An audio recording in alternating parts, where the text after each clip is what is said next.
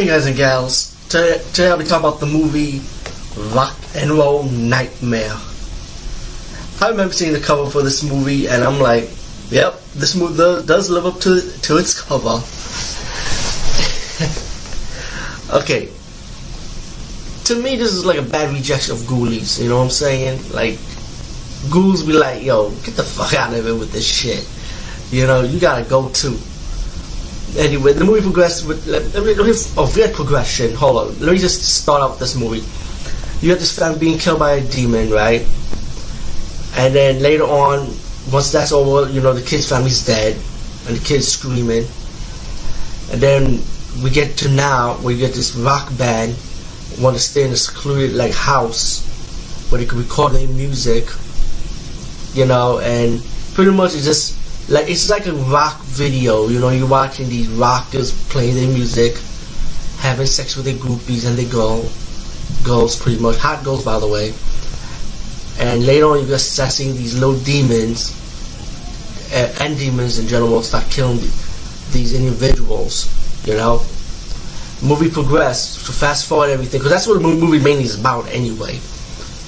You get to see this big giant demon with two dimples, like little dimples. I'm like, shit.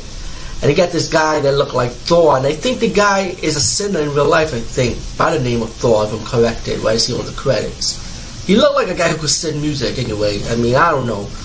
But to spoil it for you, he reveals himself as Trident, an archangel.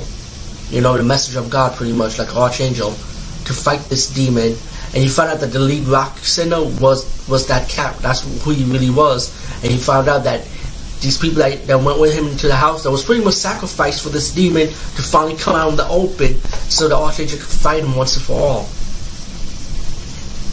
Now, you said this movie is not like great or nothing, but let me say, if you're a fan of 80s shit, like I said in my last review, 80s music, 80s rock, and you like 80s women, you know, because they do get naked, so you do see that. So just for you guys out there that's interested in that stuff, I mean, matter of fact, who is it? Anyway, Rock and Roll Nightmare, excuse me, still trying to get over it. Again, that's at your own risk.